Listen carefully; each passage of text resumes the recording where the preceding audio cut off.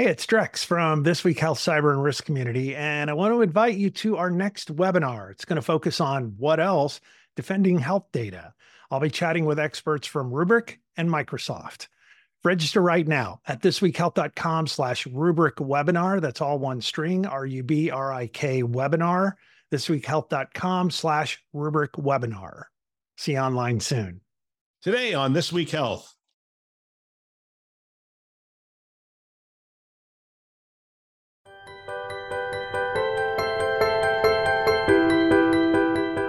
Thanks for joining us on this keynote episode, a This Week Health conference show. My name is Bill Russell. I'm a former CIO for a 16-hospital system and creator of This Week Health, a set of channels dedicated to keeping health IT staff current and engaged. For 5 years, we've been making podcasts that amplify great thinking to propel healthcare forward. Special thanks to our keynote show partners, CDW, Rubrik, Sectra, and Trellix, for choosing to invest in our mission to develop the next generation of health leaders. Now, on to our show. All right, here we are for another keynote episode. I'm joined with Lori Boisjoli, CIO for University of Vermont Health Network. Lori, welcome to the show. Thank you for having me. Well, I'm looking forward to it. We were just talking. It's amazing. You have sun in Vermont. Is that pretty normal in November? No, the fact that it's 52 degrees, I can run outside, not really windy, and it's sunny is a great thing. A crazy weather year for Vermont for sure. We start every keynote episode with the same question, which is give us an overview of University of Vermont Health, its scope, size, mission, and how you guys function. So we're a nonprofit academic community hospital system. We serve over 1 million people living in rural communities in both Vermont and upstate New York. We're comprised of an academic medical center, 5 community hospitals, a children's hospital, a home health and hospice, and a multi-specialty medical group. Employ about 2,500 licensed physicians and other healthcare professionals, and about 14,000 employees across the network. Wow, it's pretty broad and pretty large. Give me an idea of what priorities would be from your role as CIO. What are some of the top priorities going into next year? Well, always for everybody, it's always about keeping everything safe, right? From a security perspective and making sure that we have everything we need. We did suffer a pretty serious cyber attack, so it's top of mind for us. And we have some pretty big investments that we've made along the way, but we haven't leveraged everything about them yet. From a financial perspective, being able to really look at the investments we've made and take them a little bit further are probably some of the key ones. Yeah, having gone through those, I would assume a lot of organizations, I hear the conversation around cybersecurity is a difficult one in that it's hard to get the attention of the leadership. But after you've gone through it, I would imagine the leadership, the board, everyone's educated on what that looks like and what that feels like. So it's more top of mind in just about every time they come together. How are we doing? Where are we going? There's probably a lot more pull than there was push back in the day. Absolutely true, but it wanes. So that was 2020, October 2020, October 28th, 2020. I could tell you the times, I could tell you the history, but it has been 3 years now. We run phishing, right? Exercises all the time.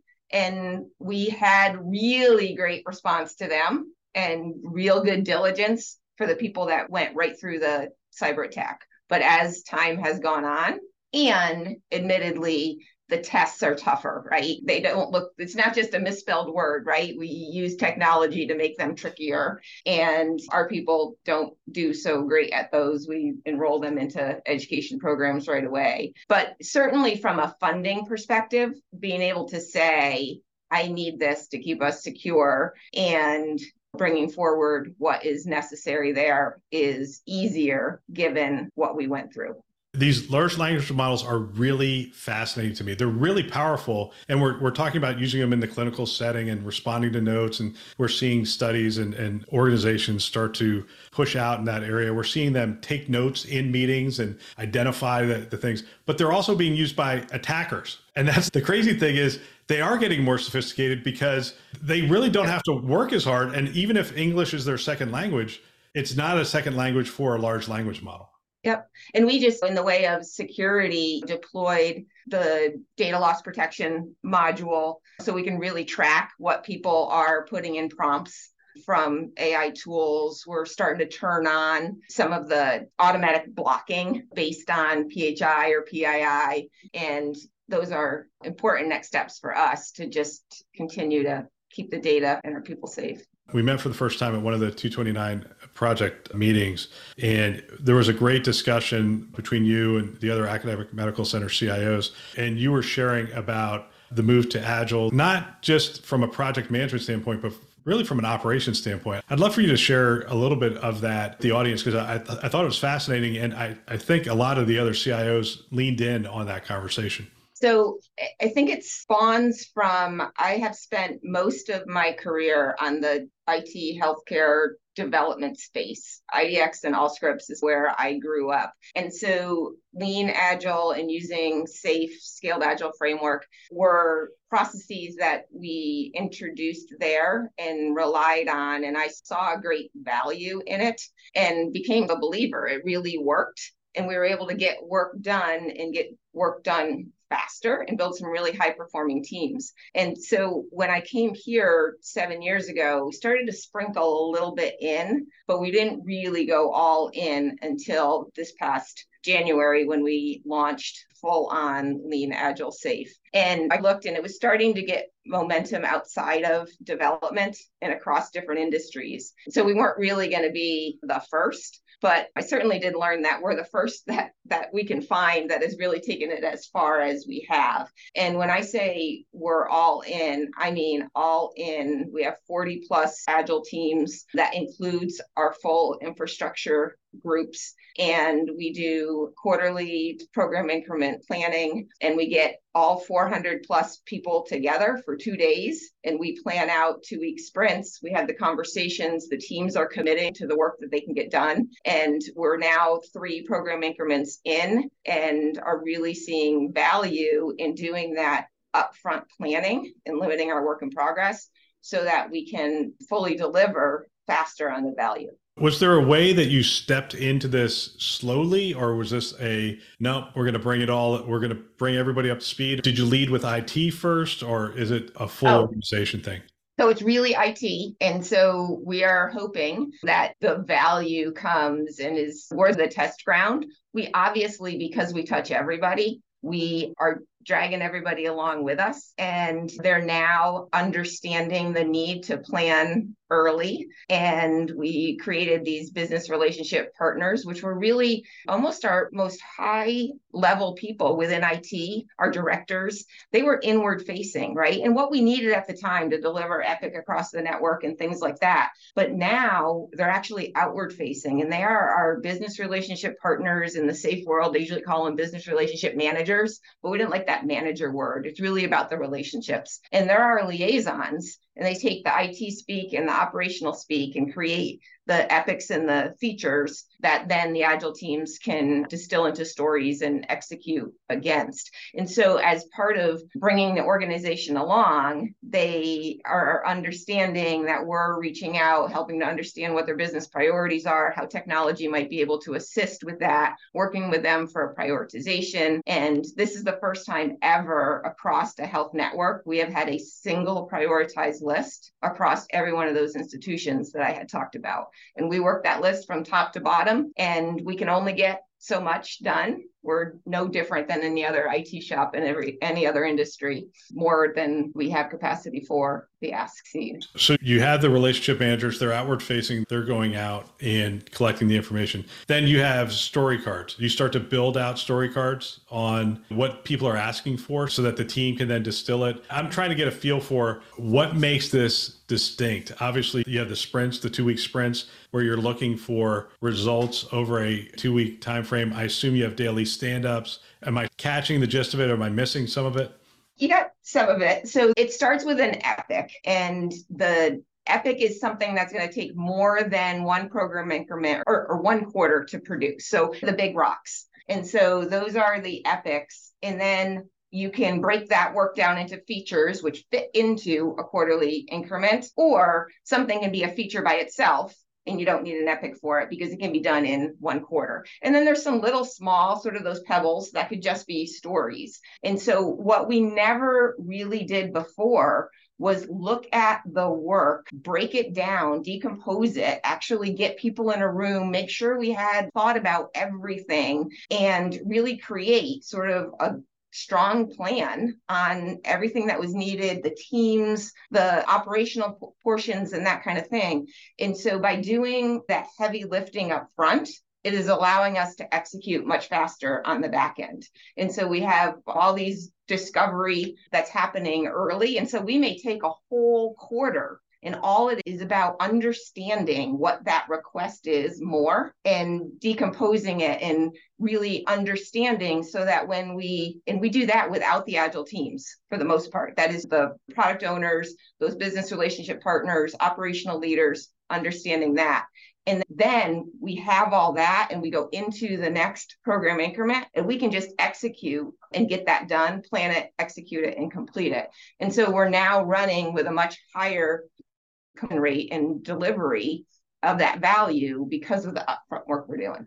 In my time working in Agile teams, there's a significant amount of focus that the teams end up with. The 2-week sprints, this is what we're working on, this is what we're building. And that's one of the things in health systems that ends up being missing, because they're constantly being barraged by the outside going, oh, can you do this? Also this. And I found the other thing was feedback loops. There's constant feedback loops. So you do it over 2 weeks and you look at it and go, hey, we didn't get this done. Why didn't we get this done? Oh, we didn't really scope this well enough. Like, we thought this was going to be easy. This was a lot harder than we thought. Feedback. And then the next time you do it, it gets better and better. Yeah, I know that's not a question, but I mean, those are really valuable items. I think when people are they're still doing a modified waterfall or those kinds of things, they struggle with focus, they struggle with prioritization, they struggle with resource utilization, and they appear to me to really not have those feedback loops, so the team doesn't incrementally improve over time. Are you finding those things are happening now that you're doing it across the entire organization? Yeah, so we do a retrospective at the end of every sprint, as you mentioned. So every 2 weeks, the teams themselves, and it's their safe space to talk about what worked and what didn't work, and to try something new. And they could find that they tried something new and sit at the next retrospective and say, let's not do that again, right? But that is the fail fast kind of mentality. And we do a retrospective at the end of a program increment. What could we do differently in that? And we're constantly trying to improve. Do we still have huge opportunities? We're only sort of 9 months into this. Absolutely. But really are seeing value. And I would say, did we have everybody a believer at the beginning? No. Do we have more believers now? Yes. Do we still have some that are watching and waiting? Sure. But we have data now that we never had before that helps us tell the story that this actually is doing good things for us. Did you bring in an outside third party to jumpstart the program? I did not. I brought in a resource from a previous employer that is SAFe certified, knows her stuff. And I would absolutely recommend anybody that's thinking about doing this, if you don't have the expertise, find the expertise, whether you reach out to a third party or you hire for it. And that person was dedicated to really getting this off the ground for us. And it took a long time. I mean, we probably spent, 14, 16 months preparing to do this launch. Yeah. It's amazing. And I wanted to have that conversation with you because I think there's a lot of organizations that would benefit from that move. I want to move back to really talking about some of the priorities. Let's talk about the patient. What kind of things are you doing is the organization doing, UVM, doing around patient-centric healthcare or making the patient journey better, easier, less friction, those kinds of things? What's the focus around the patient?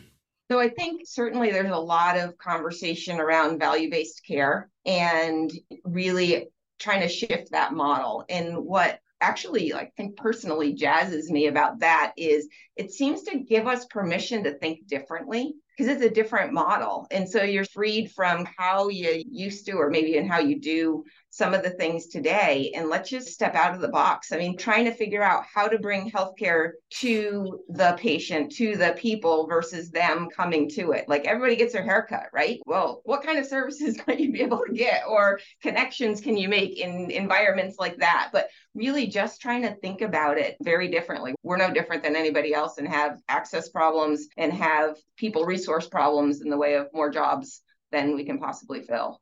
Yeah, give me an idea. So from a virtual care standpoint, telehealth standpoint, are there technologies, maybe even scheduling, are there technologies or approaches that you're putting in place to support value-based care, to support the engagement with patients? Yeah, so we are an Epic shop. So leveraging MyChart, direct scheduling, we had to make a lot of scheduling changes to essentially balance out as separate organizations that came together as a health network. There was a lot of variability in some of those things. So there's been standardization that now allows us to take advantage of what is there, recognizing that many of us would rather take some of that scheduling or using MyChart to know where we stand, put that power into people's hands is important for us for sure. Yeah, but it is such a challenge. It's so interesting when I have conversations with people outside of healthcare and they say, why can't you do scheduling? I'm like, you have to understand how specialists work. You have to understand how all this stuff works together. And if you step back and look at it, it's not a simple, just put this little piece in this little spot and it works. There's a lot of operational changes. Give me an idea. When UVM approaches a project that requires a lot of operational change, what is your role in helping to facilitate or helping to make that happen? So it's a lot of conversation to make sure that from an IT perspective, if we're going to make that investment of the resources, that it really is a change that is going to be followed through on the operational side. So it is understanding the value. Now everybody is in the prioritization effort, and it's created great transparency so that the conversation can now be more about the operational leaders asking each other, is e-consults more important than e-referrals or upgrade to health network packs? Well, not really an upgrade because those we treat ourselves as KTLO, but maybe the deployment of some new system. And it's not really like an IT decision, never has been, but it seemed like that in the past. But now we've created that transparency. And a really good example is e-consults. Still fairly new in the e-consult world, but in October of this year, we did more e-consults in the month of October than we did in all of 2022. And that took a lot of relationship building and back and forth between operations and IT to make that happen. And what a win for patients, right? Some people have to travel a long ways for an appointment because we're pretty rural. And being able to use an e-consult and know that you don't need to go to that specialist, you get that peace of mind perhaps right away, and you might not have to travel. You know, every 2 years when I was CIO at St. Joe's, we do a significant survey of the clinicians. And we'd ask them, what are you looking for? What are you hearing? And that kind of stuff. And the first time we did it, we got an earful. It's just fix everything was essentially the thing. But every couple of years, it got better and better. We're able to focus on the things. What are you hearing from the clinicians in your community that they would like to see happen that technology might be able to enable?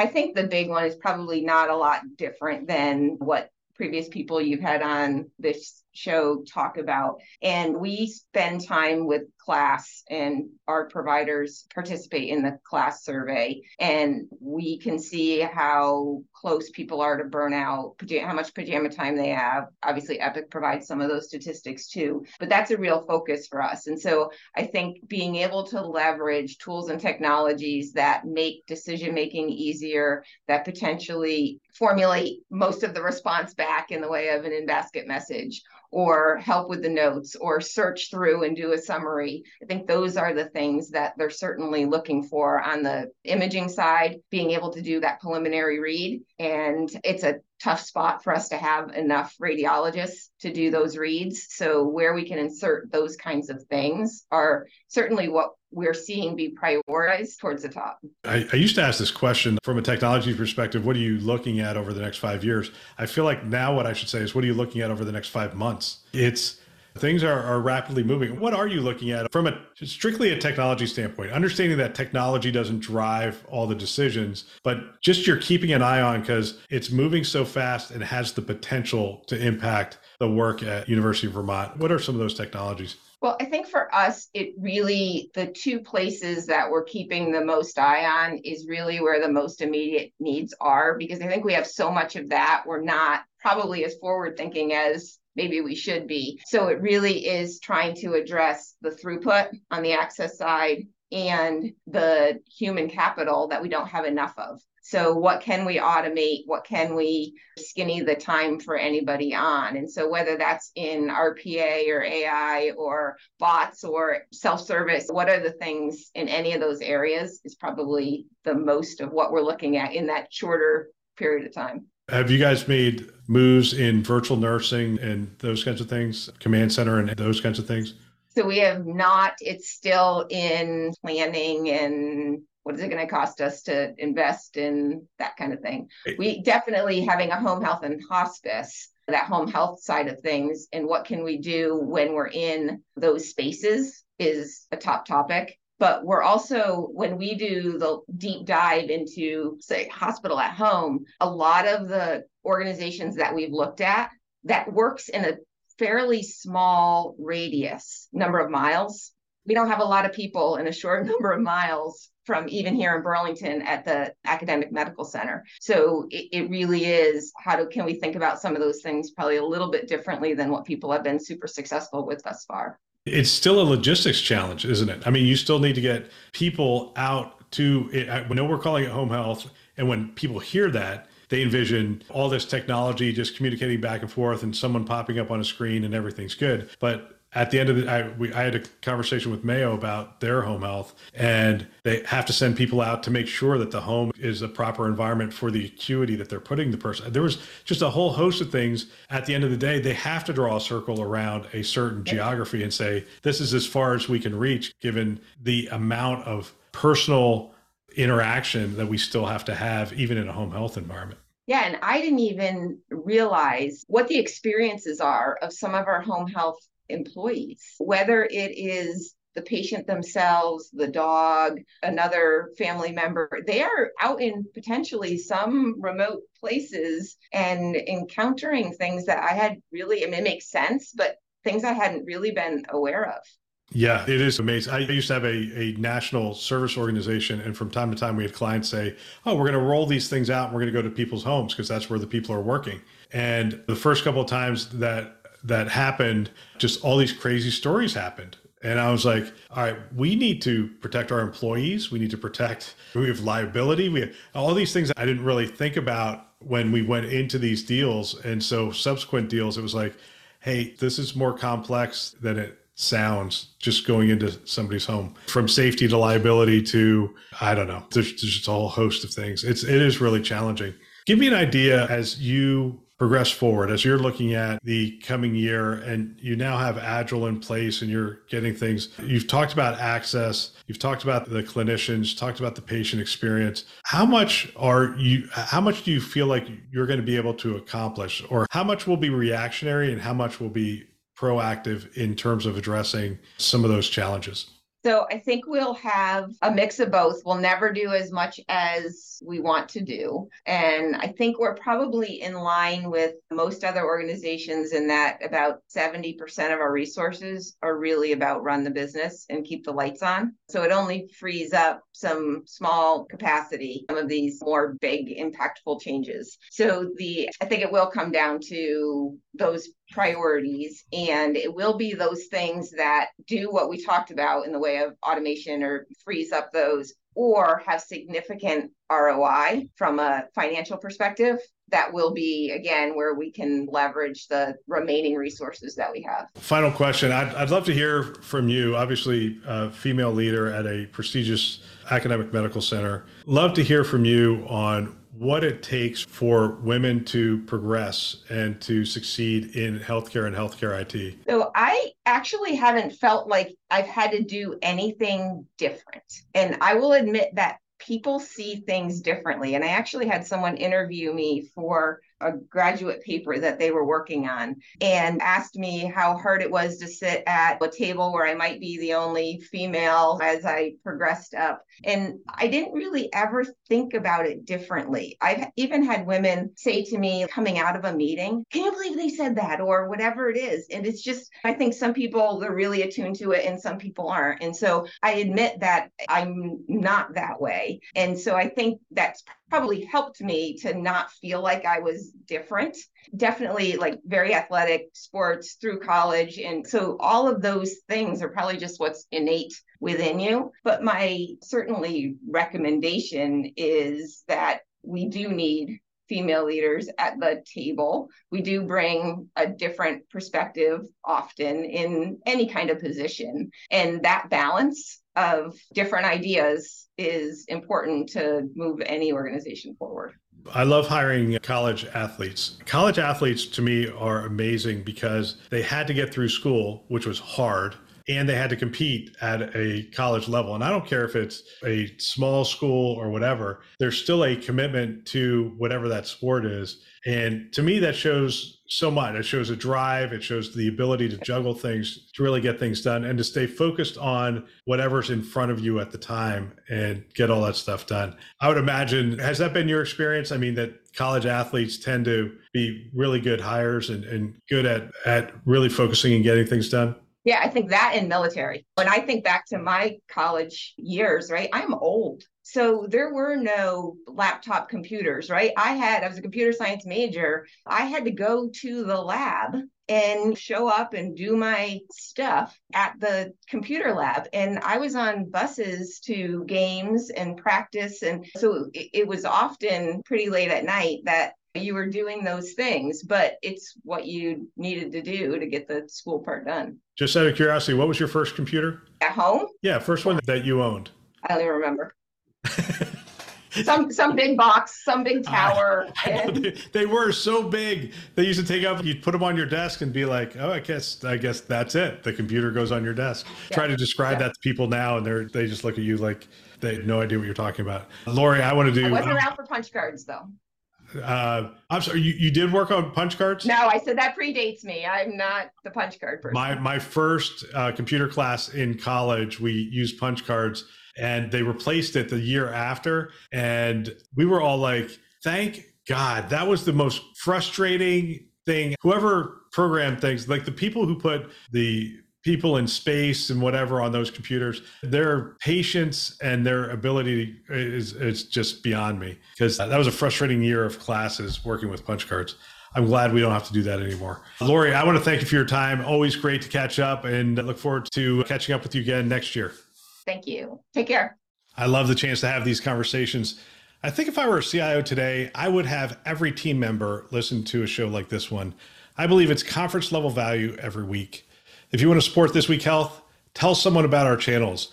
That would really benefit us. We have a mission of getting our content into as many hands as possible. And if you're listening to it, hopefully you find value. And if you could tell somebody else about it, it helps us to achieve our mission. We have two channels. We have the conference channel, which you're listening to, and This Week Health Newsroom. Check them out today. You can find them wherever you listen to podcasts, Apple, Google, Overcast. You get the picture. We are everywhere. We want to thank our Keynote partners, CDW, Rubrik, Sectra, and Trellix, who invest in our mission to develop the next generation of health leaders. Thanks for listening. That's all for now.